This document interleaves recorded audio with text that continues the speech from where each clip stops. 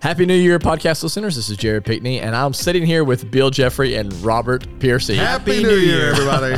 Hey, before we get into our first episode of 2022, I want to make a quick announcement. When I decided to start the Paragould podcast, our current producer, Bill Jeffrey, was the one who did all the behind-the-scenes work to help make this dream become a reality.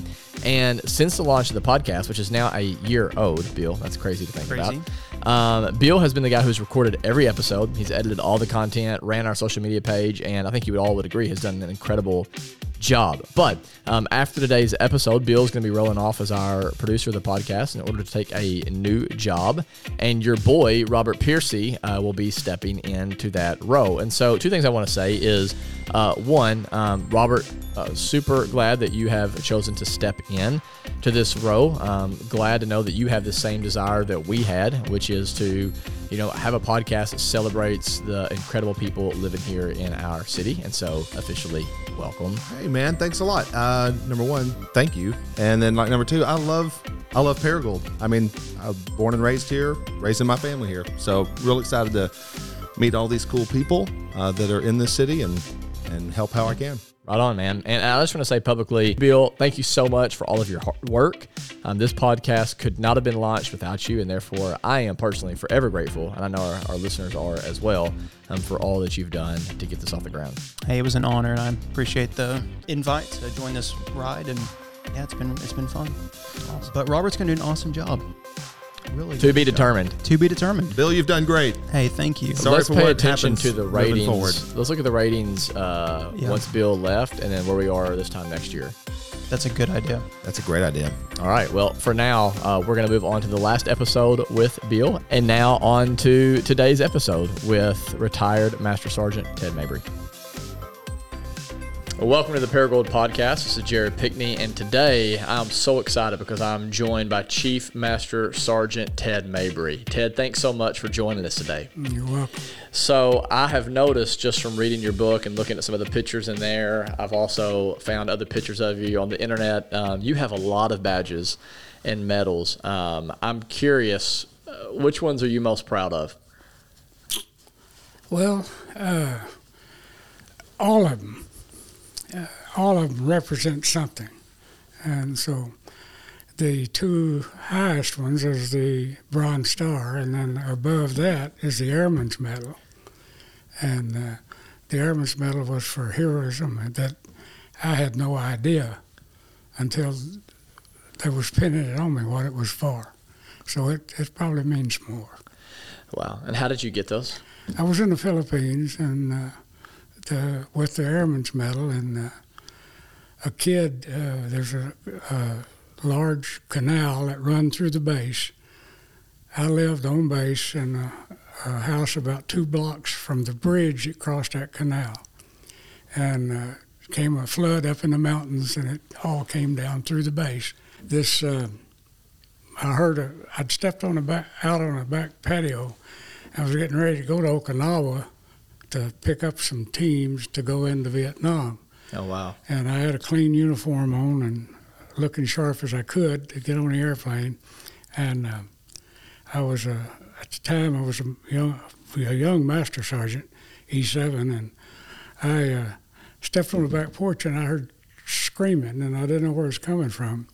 Looked up, and there was 3 kids about 6 houses down from me, and the canal had a fence around it that came through my backyard, and then the bridge was just outside that fence, on the outside fence of the yard, and I seen this kid bob up in the water, and it was really rolling, and some of the concrete base of the creek had washed out. It was so bad. And about 100 yards past the bridge, it went underground and went under for about a half mile.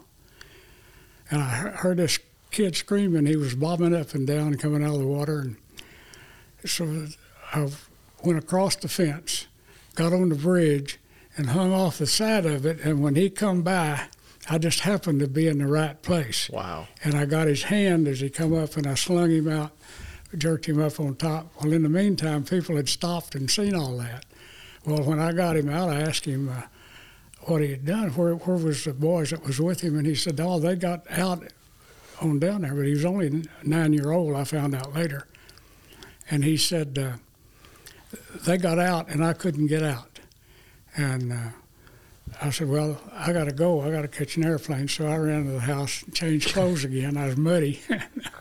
When I come back, people had stopped at the bridge because I was laying in the bridge, just laying in it and on it, and reached out and he happened to come out in the right place. Wow. And I got him and put him out. I asked him if he wanted me to take him home. He said, "No, I can get home." So he run back down to his house, and I went ahead and changed clothes, and my wife asked me what had happened, and I said, I don't know. I pulled this kid out of this creek. Anyway, when I got back, I was called into the deputy commander for 13th Air Force, and he read the citation. It had where I had pulled this kid out, and he gave me the Airman's Medal for heroism. And I didn't. Wasn't the slogan for EOD, or the motto, is initial success or total failure. And I said, that's a good example of initial success or total failure. I happened to be in the right place. That's the only reason I got him out. What do you think compelled you to jump in? I have no idea. I didn't. As a kid, and he's in trouble, and so I don't know how I got over the fence. Wow. But I got him out. You saw a need and you took an initiative for the benefit of another, which is the definition of leadership in a lot of ways. Taking initiative for the benefit of another, right? Not sitting back and waiting for somebody else to take care of it. You see a need and you go into it. Had he got through past me, he would have went underground. And wow. When I got back from Okinawa, or from Vietnam, I went to Da Nang. I went on to Okinawa, and then I went into Da Nang and worked for the Marines for a while. I was a master sergeant. I had a 4-man team, and I had a bomb dump blow up at Da Nang, and I worked in that bomb dump. Well, I want to talk more about that in just a minute. I'm curious, your bronze medal, the Bronze Star, whatever, where did that come from? That came from Laos and Thailand. My home base was Udorn, Thailand. I had a bomb squad of 8 people, and I was responsible for the northern part of Laos, which was the closest part to Red China and up through there. And my responsibility was with the CIA and General Vang Pao. He was the good general, the Royal Laotian Army general, and he would send messages back to our contact, who was a fellow by the name of Collishaw, a major in the Army, and they would give me where they wanted me to be the next day. But my supervisor, or if I had a supervisor, he had a code name, and his code name was Mule. He was out of Missouri, naturally, but I didn't know he was my boss. I had went out a couple of times on missions, and he had been around, but I had met him, but I didn't know he was my boss. So I went the whole year that I was there. I was there responsible for the explosive humanitarian and other missions in Laos at that whole year. And my boss over in Thailand, well, I had responsibility for, my team had the responsibility for the runway and everything. We had about 3 fighter squadrons on that base, and they would fly sometimes 150 missions a day. Goodness. And how many people were you responsible for at that point? Well, totally, my total people was only 8. Okay. And we had to cover both areas. And we spent a lot of times in a helicopter and a lot of times running, whichever was necessary, sometimes both. Mm-hmm. But That's what my operation was, and we had no identification, nothing at all. We wore civilian clothes. Why is that? They didn't want anybody. They said there was nobody in Laos, and there was nobody in Laos. Okay. I couldn't talk about where I was from. My wife didn't even know where I was from. What's that like to? It's not good. Yeah. You're in a position where up in Laos we had a safe house, and in the area that my safe house was in for my team, I'd take 1 or 2 men at a time with me when I went, or sometimes I had 2 assistant team chiefs, and that were both E6. I was a ranking man I was a senior E8 senior master sergeant at that time, and one of my team chiefs got killed, and the other one was wounded, and then I had 2 people wounded, and all I ever got skinned up a little bit, but I didn't ever get where I would receive a Purple Heart. Do you ever get over losing a team member? Is that to this day? No, you don't. It stays with you all the time. Till this day, I've not received a Purple Heart or noticed that this one team member got a Purple Heart because of where we were at. I think it more than anything else. Now, the team chief that come in immediately following me, a good friend of mine, he was already a Chief Master Sergeant Halgren. I'd known him for years, and he had a individual killed the same week that I was leaving, and but they handled that whole situation a little differently. But mine, it was early enough that they didn't want anybody knowing where we were. Wow. And it's a very secretive mission. Yeah, you couldn't. It was all top secret, and you couldn't let anybody know where you were.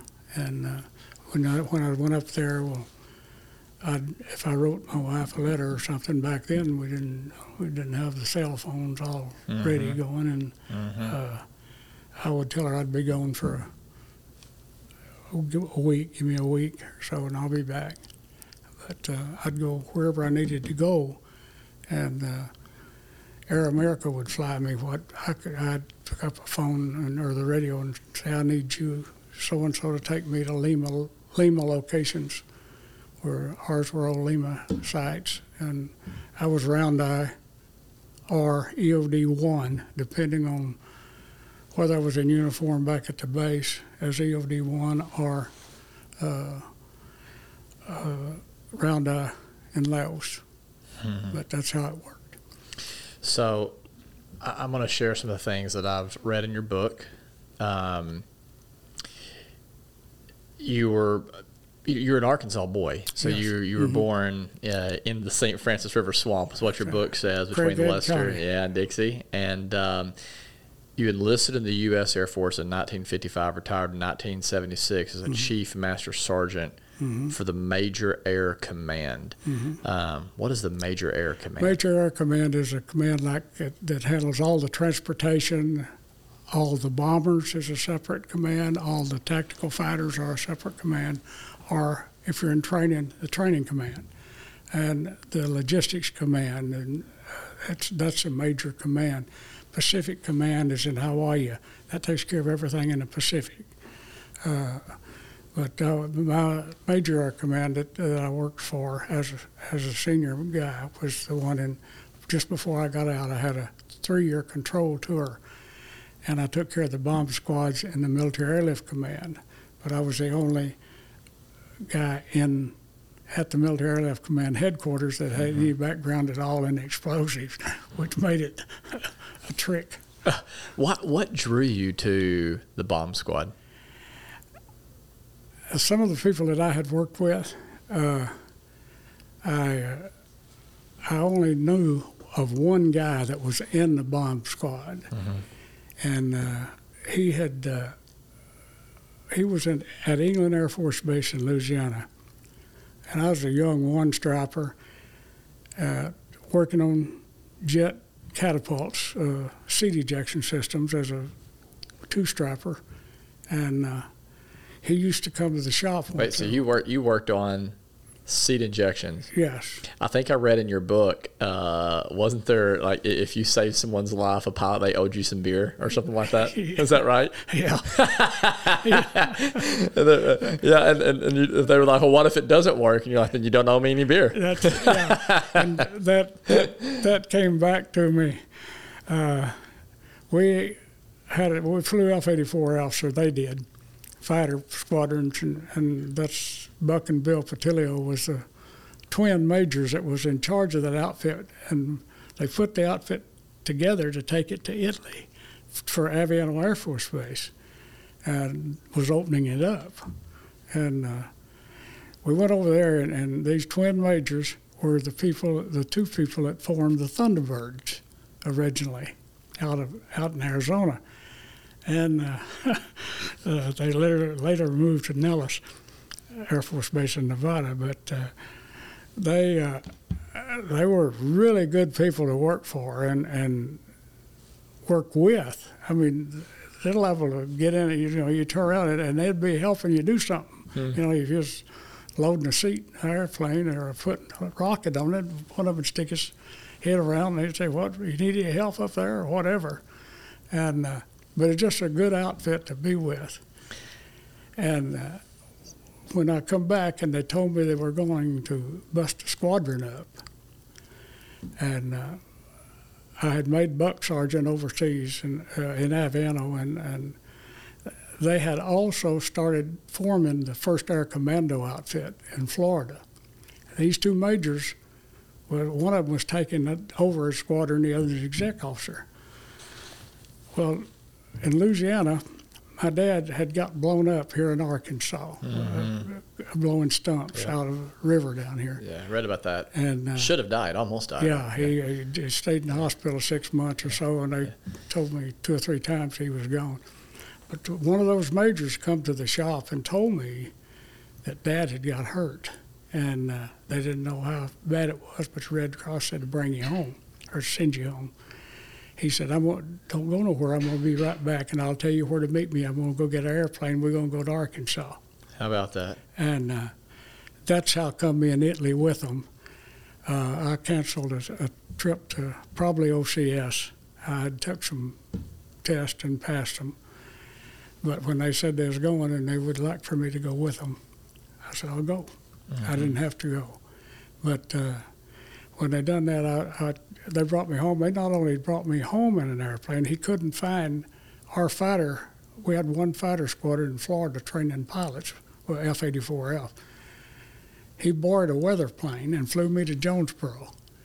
And after Dad got I stayed about a week, and they said, you might as well leave. He's not going to get any better. And the rest of my folks was here with my mother. So I called him back and told him I'd be back. And he told me to wait, meet me at Jonesboro at so-and-so date. And he come got me. Is that right? Flew me back down. Wow. So they must have thought highly of you. Yeah, they did. Everybody I ever worked with, when I first went in, was those kind of folks. And I said, no, when he said, we'd like for you to go, but we know you got other things planned, I said, no, I'm going with you. Yeah. And so I went with them. So eventually you felt a tug towards the bomb squad.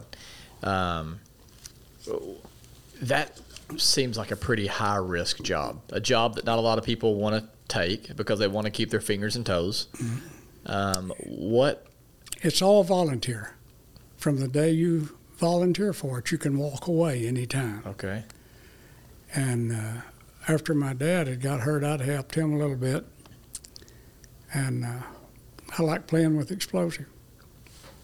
And you came by that honestly, I guess. Yeah, right? I guess I come by it honestly. And I also found something else out, that when you're there, it don't make any difference what rank you are. Nobody looks over your shoulder. Really? Nobody. You're trained at the same school. All of you are trained at the same school. So regardless of rank, when you come out of there, we had not a lot, once in a while an officer would go through EOD school. He would be made a squadron commander, or he would be made a munitions safety officer or whatever. But he was not qualified to do daily emergency type operations. They just didn't get to that level. And when I went on the job, even when I was a buck sergeant and went on a job at Little Rock, we had a squadron commander for a while that had been to EOD school, but he would not go. We would qualify him once a month. We'd let him go out to range and blow something up. If that's what made him happy and made him qualified for his hazardous duty. So are y'all testing bombs? Is that what y'all are doing? Or are you We trying did to a lot of. We'd do that. We would test fuses. I had some special missions where I would go in behind bombs that was dropped, and they had a mission called Black Spot, and sometimes it would be a bomb that was going someplace, had a special fuse in it, and they'd send us behind me or somebody after the thing was in, or just like in most recent wars, they have a concrete buster called a bunker buster. You've probably heard those. Those are bombs that do something different. What they do is penetrate 20 foot of concrete and then blow up. So so they had some black spot operations that we done with small anti-personnel stuff. What's the biggest bomb that you've ever worked with personally? Personally was be the type of bomb. I worked with 2,000-pound high explosive bombs, proximity bombs. We should cover how much territory? Oh God, it really. 150 yards is not far enough. Huh. I mean, you couldn't. It would. There was a couple of instances that we was on when we had to call somebody in, and those guys that were on missions to North Vietnam, if I was up north someplace and we got to bind one, we'd call in Puff the Magic Dragon, which is a gunship, or we'd call in run off F4s that. And one place in there, you'll see where me and a guy by the name of Peyton were on top of this mountain, and as things got so tight, we didn't know what was happening, or we was not very well organized up there, just me and him. And, what do you mean you weren't well organized? Well, we got up there and we couldn't get off. Off the mountain? We couldn't get off the mountain because. How come?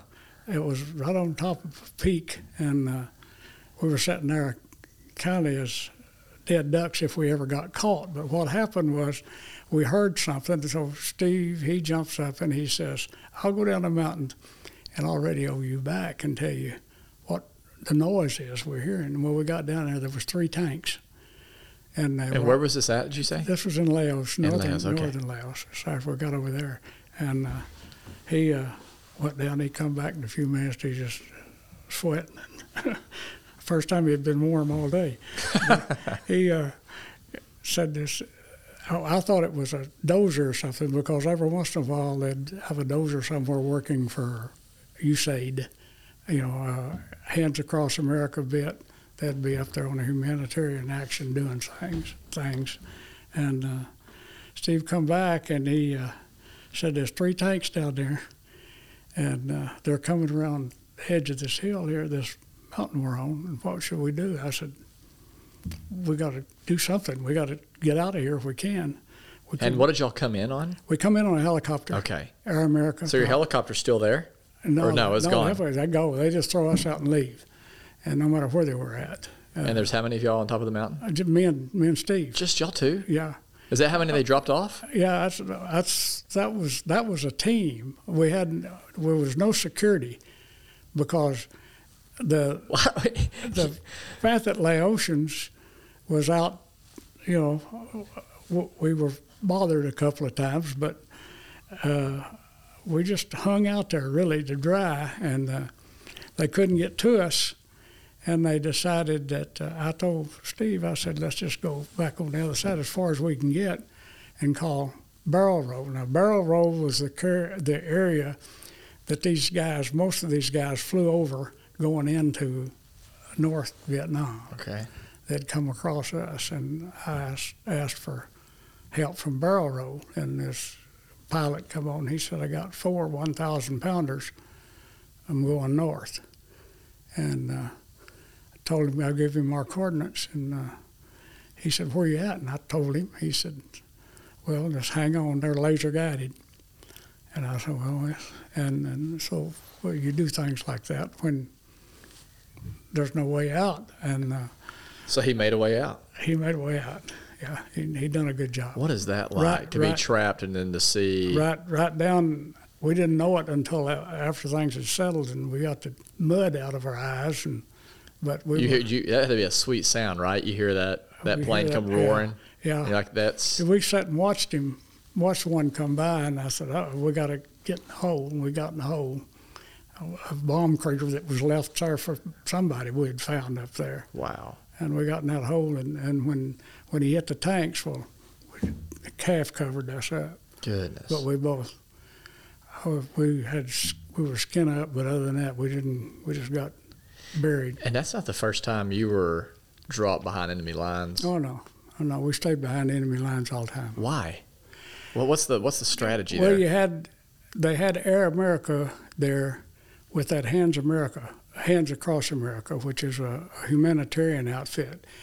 Their job was to drop food. There's kids over 9-year-old that thought rice came from airplane or helicopters. Huh. And they were the CIA had total control of that war, the whole war. They was running the whole thing. The CIA. The CIA. And I have no idea. They were trying to prevent the Pathet Laotians from taking over. Yeah, what was the name of that operation? Well, the end they called us on was a pepper grinder. Okay. And that was the code name of our operation, just the EOD operation. And they would, but those guys come in, you'd call them, and they'd come, and then you call for Puff the Magic Dragon, it'd come out of another place. That was an C-47. It had Gatling guns mounted in it. You'd call them in? Sure. We'd call them in, and it lay down some fire? Lay down some fire, and they could put one round in a football field, one round at least in every square foot of the football field in about 60 seconds. Jeez. And they just, get rained on with bullets. Wow. And then the big C-130s had a 130, a 150, 155 in the back of them. Mounted in the back of the tail of that thing. They'd drop the door to fire it. But it also had 20 millimeters in the side of it. So, but you might have said this and I just might have missed it. I'm trying to understand what exactly is your job when you're behind enemy lines? Like when they're putting you in there, what are you doing? You're trying to clean up explosives to keep kids from getting killed. That was our mission. It was considered a humanitarian mission. Gotcha. But by the same token, it wasn't broadcast or anything at the time. But when you were in there cleaning up for them, we were also fixing it where somebody else couldn't get it. If they got it, they'd get all of it. Booby traps. You didn't want them to have anything left over they could use against IEDs. you. We get rid of them they call them IEDs now. We call them booby traps. Wow. And we would build those and leave them wherever. You were dropped behind enemy lines in Vietnam as well, right? And That's pretty right. much in the middle of the jungle? Yep. Same type of work? Same type of work. What was that like, being in the middle of the jungle of Vietnam? Same thing. It was worse in Laos than it was in Vietnam. It was worse than Laos? Yeah. In what way? Well, for one thing, 70% of the flights out of the fighter missions, out of at least 70%, that's just my figure, based on, I went to all the bases in Vietnam and in Thailand, and there was more, double to triple the missions flew out of Thailand than there were Vietnam, combat missions. But the war was in Vietnam, not in Thailand. But sometimes there was an effort in Thailand with the Pathet Laotians or the Viet Cong. They got into our base on one occasion while I was there. And once they get there, you got your hands full. Wow. So you probably had many, I'm guessing, moments, or at least a handful of moments where you're like, I'm not sure I'm getting out of this. Or did you always feel pretty confident of like, no? I was always confident. Were you really? I never thought, I was always, I didn't panic. And an EOD guy don't ever panic. If he does, he's dead. Well, do you think how much of that do you think is built into a soldier, and how much of it you're just born with? It's confidence. It's how well you're trained. And there's nobody trained any better than Air Force personnel. Really? If you'll go to Florida and look at the memorial, the EOD memorial, it's got a tower for every branch of the service. And it's got the Marines, it's full. The tower is just names all over it. You get over the Air Force side, and it's a difference in how they're trained once they leave there, I think. Mm-hmm. Now, don't get me wrong. The sharpest and the toughest guys are Marines. Mm-hmm. But being tough will get you killed. In what way? Well, you have a tendency to believe you're bulletproof. Okay. And you're not. Mm-hmm. I watched too many go down and not come up. Mm-hmm. So yeah, you just can't. I would train my guys. When I got new guys, they had the same school that I went through. And if they made it through there, then they were EOD people, but they didn't have the experience. As I got my experience, I would put them in charge of the team, and I might be on their team. I don't care if he's a one-striper. Well, he wouldn't be a one-striper. He'd be a 2, 3, or 4-striper. Sometimes you'd get people that were higher than that had happened to retrain because there was a shortage, and they thought they wanted to do it. Most of them quit after they got their 20. I quit because I had enough time. Mm-hmm. And but I would train these guys, and I'd put them in charge, and I'd leave them alone unless I seen them start making a mistake. If they started making a mistake that what I would think would be a mistake, I'd stop them, mm-hmm. and I'd say, rethink this. Mm-hmm. But I'd back up and let them rethink it. Mm-hmm. And it didn't bother me a bit in the world. I'd put the lowest ranking man I had, and the people that usually worked with me, my assistant and everybody, they didn't understand that. But they always liked it. Mm-hmm. So you can be a leader, and to be a leader, you got to let them lead. To be a leader, you've got to let others lead. Yes. You got to trust them. You got to trust them. Empower them. Give them, let them build their own confidence. Mm-hmm. Have confidence in them and let them do it. Mm-hmm. And every team I ever had worked great. Mm-hmm. I don't have a EOD guy anywhere that ever worked for me that didn't like it. Mm-hmm. Because you let them lead. I let them lead. You trusted them. I trained them. And some of them I went back to visit, those that are not dead. Most of them are dead now. I'm one of the old ones. But there's quite a few of them that just, when they got their time in, they'd go get to a DuPont or somebody like that, mm-hmm. and get a permanent job and work another 20 years. I came to Arkansas because I didn't know what I was going to do, but I was through with this. A little bit slower pace here. Well, you've been all over. I mean, I was reading your book. You've been to every state in the United States, and there was one part in your book where you said, "I might be in Laos mm-hmm. 1 week, Thailand the next, Vietnam the next week, and Taiwan after that." Yes. So you'd be all over Southwest Asia. Yes, I was everywhere. You traveled a lot. Uh-huh. Yeah, all the time. I had 2 bags, and my wife kept one of them. She was with me Itazuki, Japan for 6 months. We moved to Tokyo for a year. From Tokyo, we moved to our 13th headquarters in the Philippines. And Teddy, Diane, and Yes. my daughter was with me. In the Itazuki, we went because it was and I had a commission offered to me before I left Omaha. If I would finish my college at University of Nebraska, they'd make me a second lieutenant. I didn't want to be. I was already a master sergeant. And I liked what I was doing, and I told the general, his name was Felices, as a matter of fact, and he probably had never got that how well he could chew, but he did, because I didn't take it. He had got me a slot at the University of Nebraska. I said, sir, I can't take it because I'm going to Itazuki with my wife and daughter. And if I take that commission, it'll take me 6 months. He said, well, I'll see that you get it as second lieutenant. I said, yeah, but I can't take them. So I didn't take it.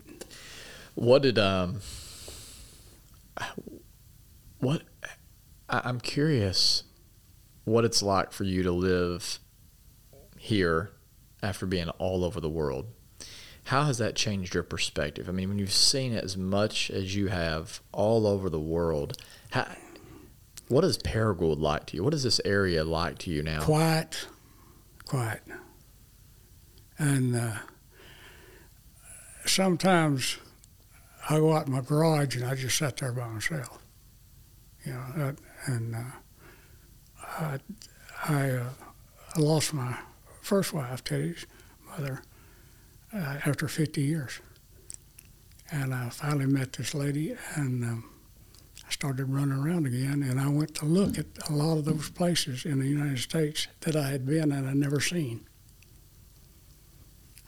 You go like I was going, and you see it, but you don't really see what it's like.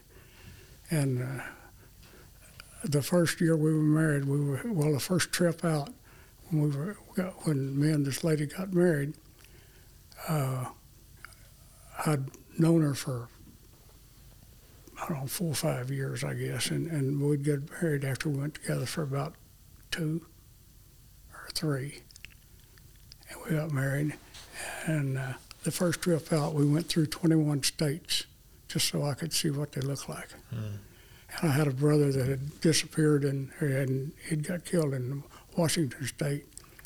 And we went on out there and went to a reunion in Idaho, and then went out there and see what had happened to him. And he was killed in a car wreck, and he was in the Bataan Death March. And he had escaped and survived. I was 13 before I ever seen him. And he had come back here, stayed a little while, went out to Glacier National Park, and that's where he lived. He got killed in a car wreck. Yeah, you said you turned 85 this past week. Is that right? Yes. 85. So there's been a lot of people that you've known who've died at this point in your life. I'm curious. I'm 38, and so I've still got, statistically speaking, the majority of my life ahead of me. The majority of life is behind you now.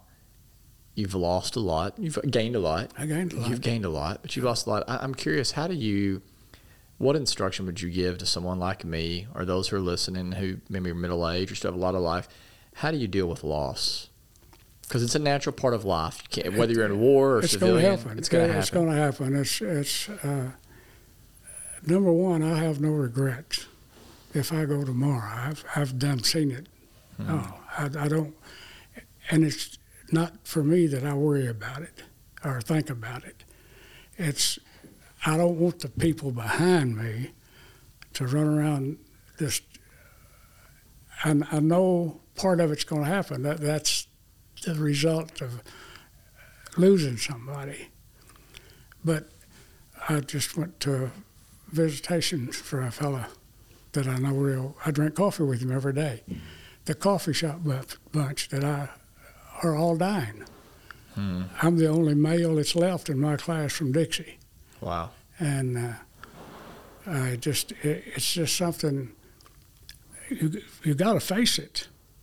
I mean, it's worse if you don't face it. But I don't have any regrets. There's some decisions that I made along the way that may not be what most people think of, but that don't bother me either. What bothers me more than anything else is I don't want somebody telling me what it's like and what I should do. Mm-hmm. I don't give advice. Mm-hmm. I'll give you my opinion, Mm-hmm. and you can do with that like you well please. But just because you do something and it don't work out for you, don't mean it won't work out for me. Mm-hmm. So Mm-hmm. just face it, and go on, because it's going to happen. Yeah. And I don't worry about it. I've never been afraid to die, Mm-hmm. and God ain't going to give me anything, or the devil ain't going to give me anything that God can't handle Yeah. to start with. Yeah. And I've always felt that. And, Not being afraid to die allows you to be able to live life. you live it better. Yeah. I've always been relaxed about whatever I've done. The most Can't be afraid to die if you work on a bomb squad, right? no, and the most important thing in the world is other people's feelings. But don't let your don't let your sympathy for something think that's a weakness. Mm-hmm. You don't do that. Yeah. You know, Have you ever seen Band of Brothers or heard of Band of Brothers, the mini series about the war, World War II? some of it. There was a scene in there where there was a soldier that wouldn't get out of a foxhole, and his commanding officer came up to him and said, "You know why you're here?" And the guy said, "Well, I'm afraid." He goes, "No, we're all afraid." He said, "But here's the problem. You haven't accepted that you're already dead." Yeah. And he said, "As soon as you begin to realize I'm already dead, then you can function as a soldier." Yeah. And it's kind of what you're saying of just, all right, death's coming somewhere. I'm not going to sit here and try to avoid it. It's going to come at some point, so I'm just going to. I'm not going to do anything that I think is real stupid. but I've done some things that were kind of stupid, but Yeah. you survive it, and you say, well, I'm not going to do that again. I'll do that another way. So you worked with the CIA a little bit, or worked alongside them, correct? Correct. How did that come about? The EOD group out of Hawaii, which was Pacific Air Force, had a fellow there by the name of Sinclair, Chief Sinclair. I had been to some schools with the chief when I was younger, or quite a bit younger than him.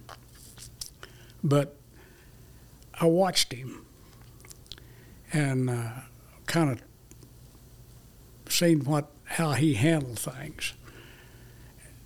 I tried to be a little smoother than Sinclair was. He used verbs that you could not use, and he would use them on anybody that wanted to listen, or that whether they wanted to listen or not. But he always got the job done, and the mission, a mission like we done, the most important thing was the mission. And to me, every time that I would pick two of those guys to go on a trip or send them somewhere where I knew, if it was really bad, when I do that, I would tell them, I don't care what you got to do. I want you back here, and I want you alive. I don't want to go get a body. Mm-hmm. And I believe that. And I know that was not the way that the generals and the politicians, they thought war was like they said it was. Most of the politicians don't have any idea what the hell it's all about.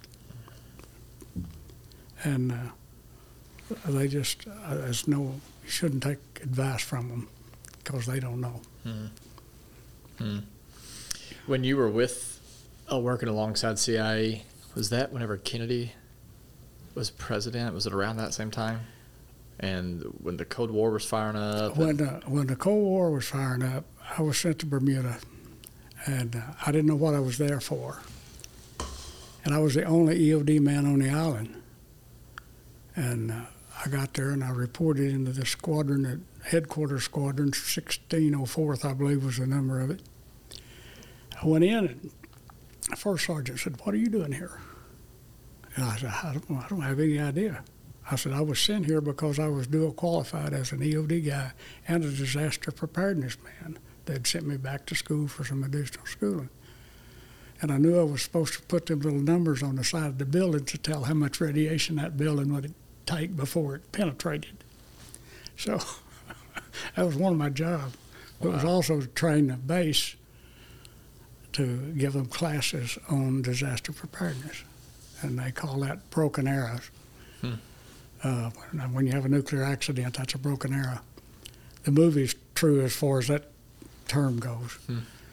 And they had places on Kinley Air Force Base, which was a civilian airfield, both ends run in the ocean. And I went, the wing commander was a full colonel, and he said, Sergeant, I don't know what you're doing here. I was a staff sergeant. And I said, well, I don't either, except when I left Denver, they told me, here's the orders. And he said, well, you got a top secret clearance. What's that for? I said, well, you ought to know. Evidently, it pertains to this base. And he said, well, we have them come through here on cargo planes going overseas. I said, well, I guess that's what I'm here for. And I don't know. He said, well, what do you need? I said, I need to set up an EOD file so I can train myself since there's nobody here. And he said, well, there's a Navy UDT team on the other end of the island. He said, you might want to, does that have anything to do with EOD? And I said, well, some UDT people are EOD trained, and evidently there's nobody down there. So he sent me down there, and it was the Navy. Navy had a UDT team there, and the man that ran that was Chief Hershey. So we worked out a deal, and I'd go down there for training, and then I'd come back. So 2 days a week I'd go to the Navy, and they trained me to dive and all that stuff. And then I'd been there about a month and a half, 2 months. Well, here come guys in civilian clothes from Washington, and I didn't know what they was there for, but the general said, or the colonel said, we're going to move your desk in here after they had been there for a few days. He said, we're going to move your desk in here. So they briefed me, these guys did. Well, they were with the Secret Service, and Kennedy was coming in. And then they had the 4 slots on the base for nuclear weapon, planes hauling nuclear weapons could land going to Europe. And they decided that what I was going to do was a special mission for the Secret Service. But I didn't ever know what it was until after I left Bermuda. And I ran what they called the B-20 project. They'd come in, check on, train me. I didn't answer nobody. I'd send this thing out every month. I was over there 4 years, and I put 4 4th of July celebrations on for the base and for the town, both of Kinley. But some people come in later with me. But I bet you could put on a really good 4th of July show. I could put it. I put on a game. The first one they decided to back off a little bit. We don't need as many explosives. Yeah, what I was doing, I'd send the air sample off to Washington or Pentagon every week, and I'd change the bottles in this machine and all this stuff. And I thought, what in the world? And finally, when I left there, the Bay of Pigs thing was over, and they had, I believe it was 63.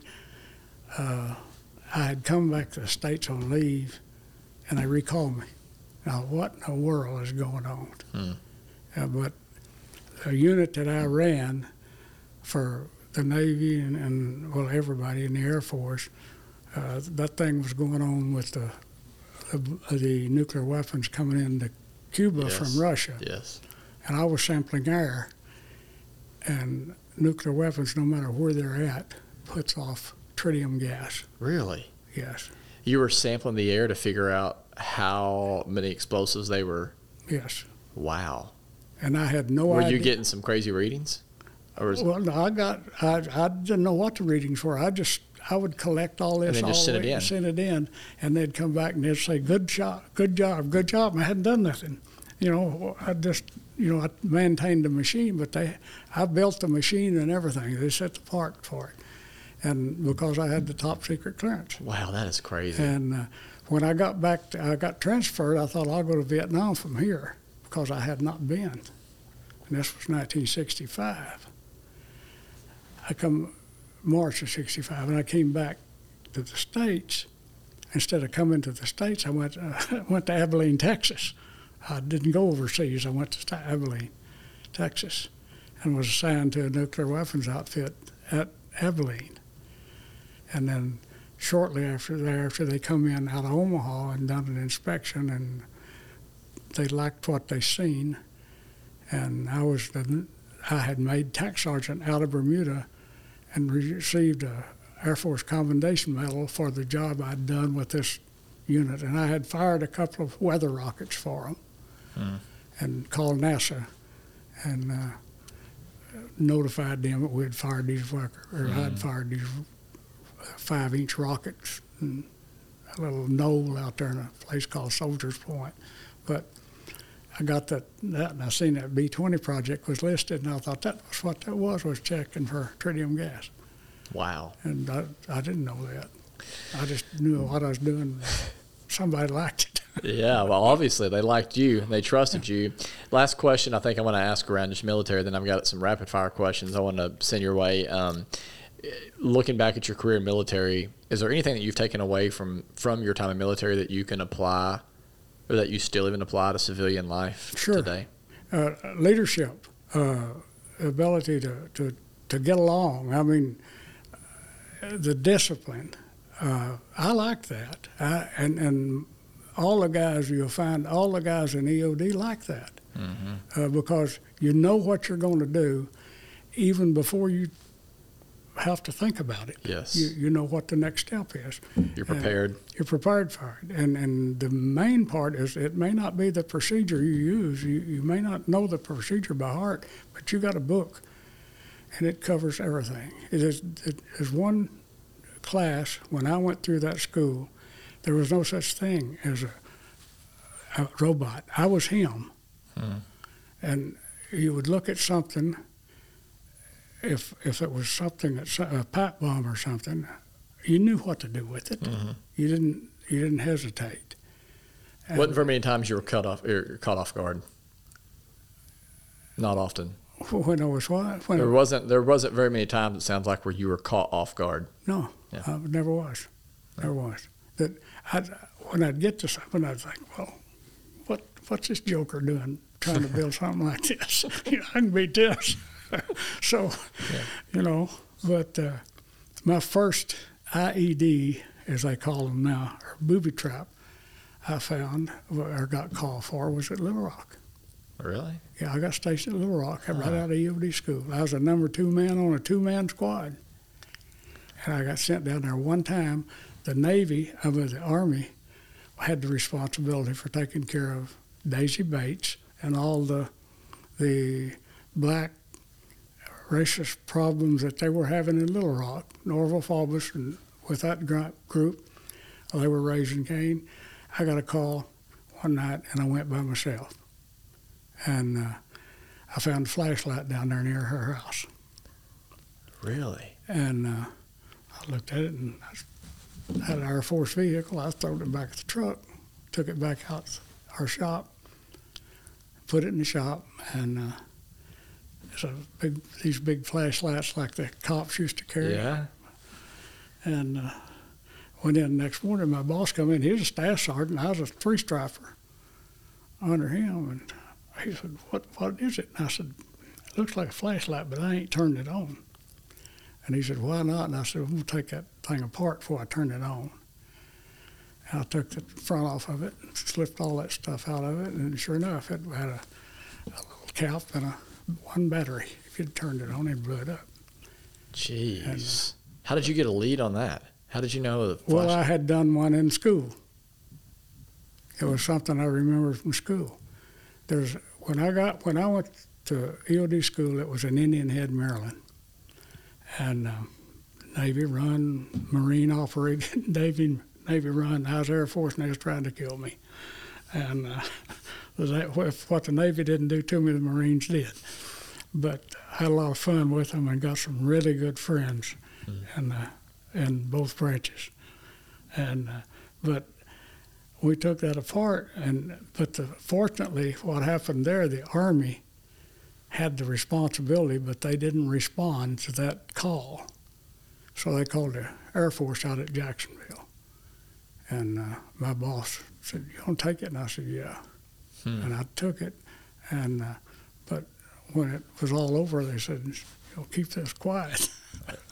Yeah, sure. And of course, I had a number of those that they didn't want out. I was about to say, you had to be able to keep a secret. Yeah, you had A lot. Yeah, a lot of secrets. But I just never had any problem with anything. And I got an award there. I got they had a B-47 blow up over Little Rock, and me and that guy, my boss then, we cleaned that mess up, and we had A what? Blow up over Little Rock? A B-47. That was a big bomber that they had at Little Rock when I was there. Huh. It blew up about 15,000 feet right over downtown Little Rock. I'd never heard of that. And there's nobody. Just sort of malfunction? They never did say it. It just blew out of the sky, and they had one guy that survived. He was hung in the on the deaf school, where that school for the deaf is. Mm-hmm. He was hanging. His name was Smoke, Lieutenant Smoke, and I don't guess he ever lived that down, but he was. My boss found him hanging in a tree, and he got him down. But I was in another part of town where an engine and part of the front had come down through a house, and the house had burnt. And that was my first bed. There was a lieutenant colonel was on the airplane, and he he face down right on the sidewalk, and he's still within his uniform, but you couldn't tell it. Mm-hmm. And then the house that I went through had some people burned up in it. Goodness. One that I know of, but stuff like that, and then I run into a bunch of aircraft crashes from that point on. Sounds like you've seen a little bit of everything, experienced a little bit of everything. I think Bill, somebody needs to make a movie about your life. I mean, it's incredible. And I know, like we talked a little bit before the podcast started, it's not that you were seeking necessarily any of that to ever be put in those moments of greatness, you don't. But you found yourself there. My life has nothing, would be nothing if it wasn't for the people around me. I mean, I didn't create this, and I've just done what I thought I ought to do, and that's all I want to do. I don't want nothing else. Well, that's so much of life, and I think it's important for us to hear that as we even kind of come to a close on this podcast. I think it's important for me to hear that, and others, is so much of life is, we have a saying here that you can't boil the whole ocean, but you can do the next right thing. That's right. You can take the next right step. And it sounds like that's a lot of what you did, a lot of hard work, a lot of just trying to do the right thing that was in front of you. And then one step led to another step that led to another step that eventually led you to where, you are today and the legacy that you left behind. I believe you can do anything you want to do. And I certainly hope so, because I've done it. Yeah. And I didn't, I'm just a kid from Dixie. Yes. And you've certainly accomplished a lot in the military. Yeah. More than most people could ever say. And I think we'll end here. We have everybody that comes on, we ask them kind of this list of questions at the end. And I'm curious to hear your responses. First question I guess I'd want to ask is, you've traveled a lot of different places. Where's your favorite place you've ever been or ever lived?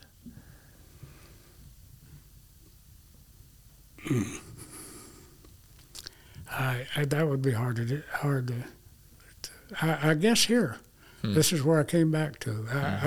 I'm not sure. I've been in places where I really liked, but I don't know whether I want to live there. I go to Florida I go to Idaho. I don't go to California much anymore. I wouldn't live there if they gave me a place.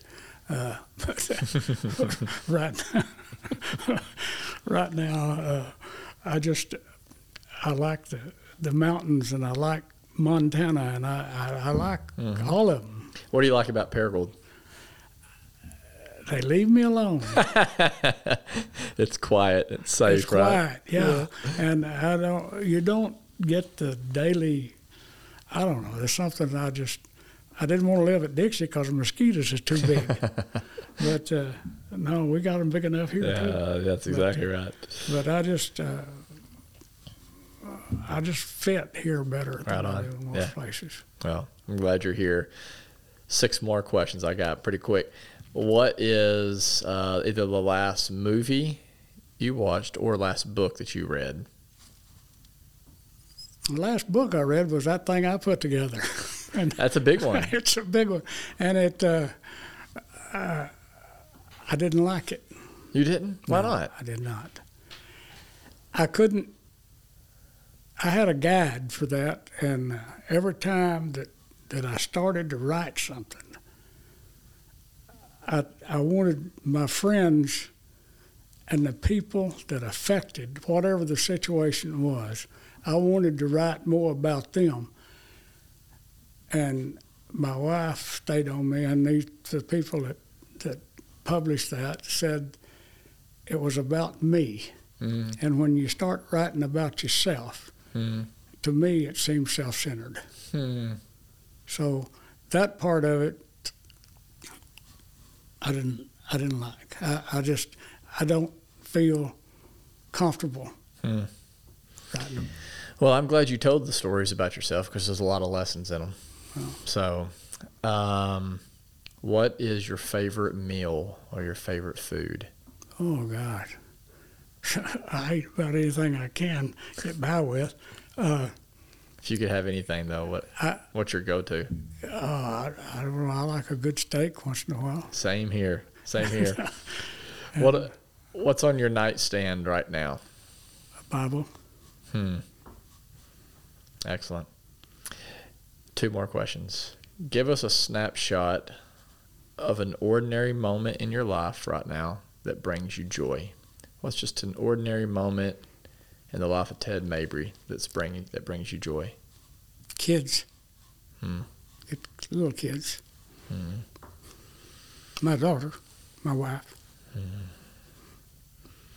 Last thing, what is one thing that you're deeply grateful for right now? Oh, God.